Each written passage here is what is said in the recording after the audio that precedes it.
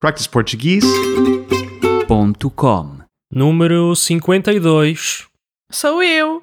Boa tarde. Posso ajudá-la? Boa tarde. Quero 500 gramas de peitos de frango e 500 gramas de bifes de peru. Os peitos de frango.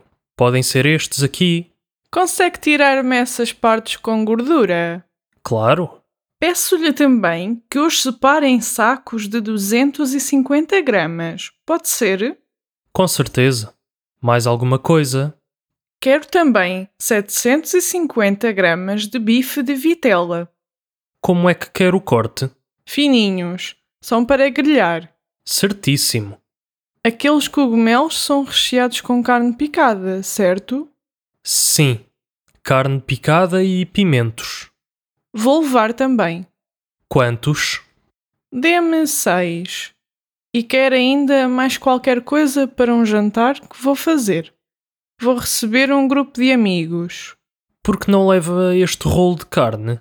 Olhe, que boa ideia! Não tem muita gordura, pois não? Garanto-lhe que não.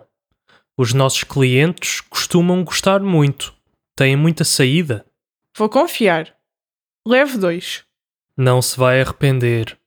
Olhe, acho que também vou levar estas espetadas de porco. Têm muito bom aspecto. Quantas quer? Dê-me 4. Mais alguma coisa? Não, já está tudo. Posso pagar com multibanco? Sim, sem problema. São 35 euros. Obrigada e continuação de bom trabalho. practiceportuguese.com